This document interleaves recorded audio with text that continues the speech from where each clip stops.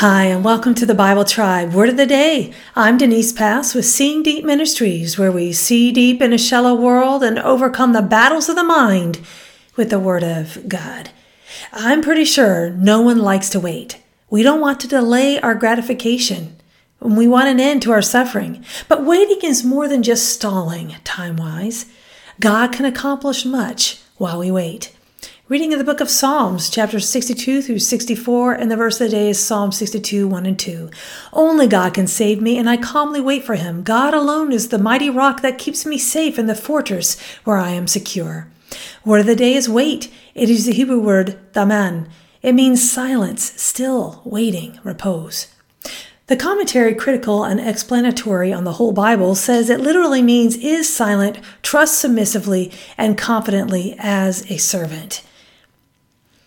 David has taught us much about running to God when under attack or suffering. This psalm is thought to have been written during David's wilderness years, either when running from Saul or Absalom, but this is not certain. Either way, we know that David is experienced at being under attack.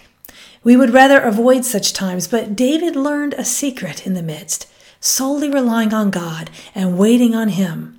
I like the CEV translation for this verse of the day because of the wording, only God can save me.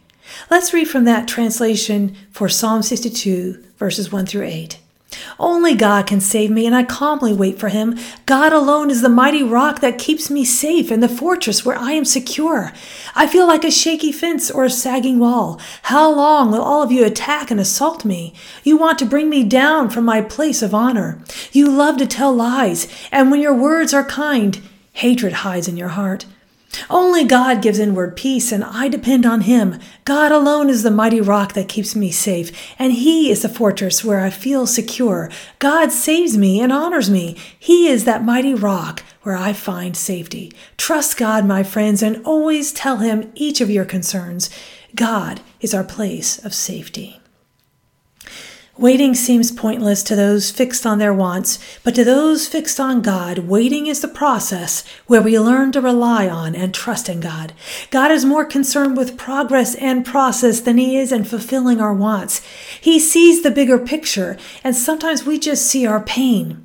The psalmist pointed out that only God gives inward peace. It is not the absence of troubles, but the presence of God in those troubles that provides the greatest peace one can find. How do you wait, friends? Patiently? Calmly? I have to admit that sometimes I'm not so patient. But there's also something God accomplishes while we learn to wait that we would not gain if we were just immediately given what we long for.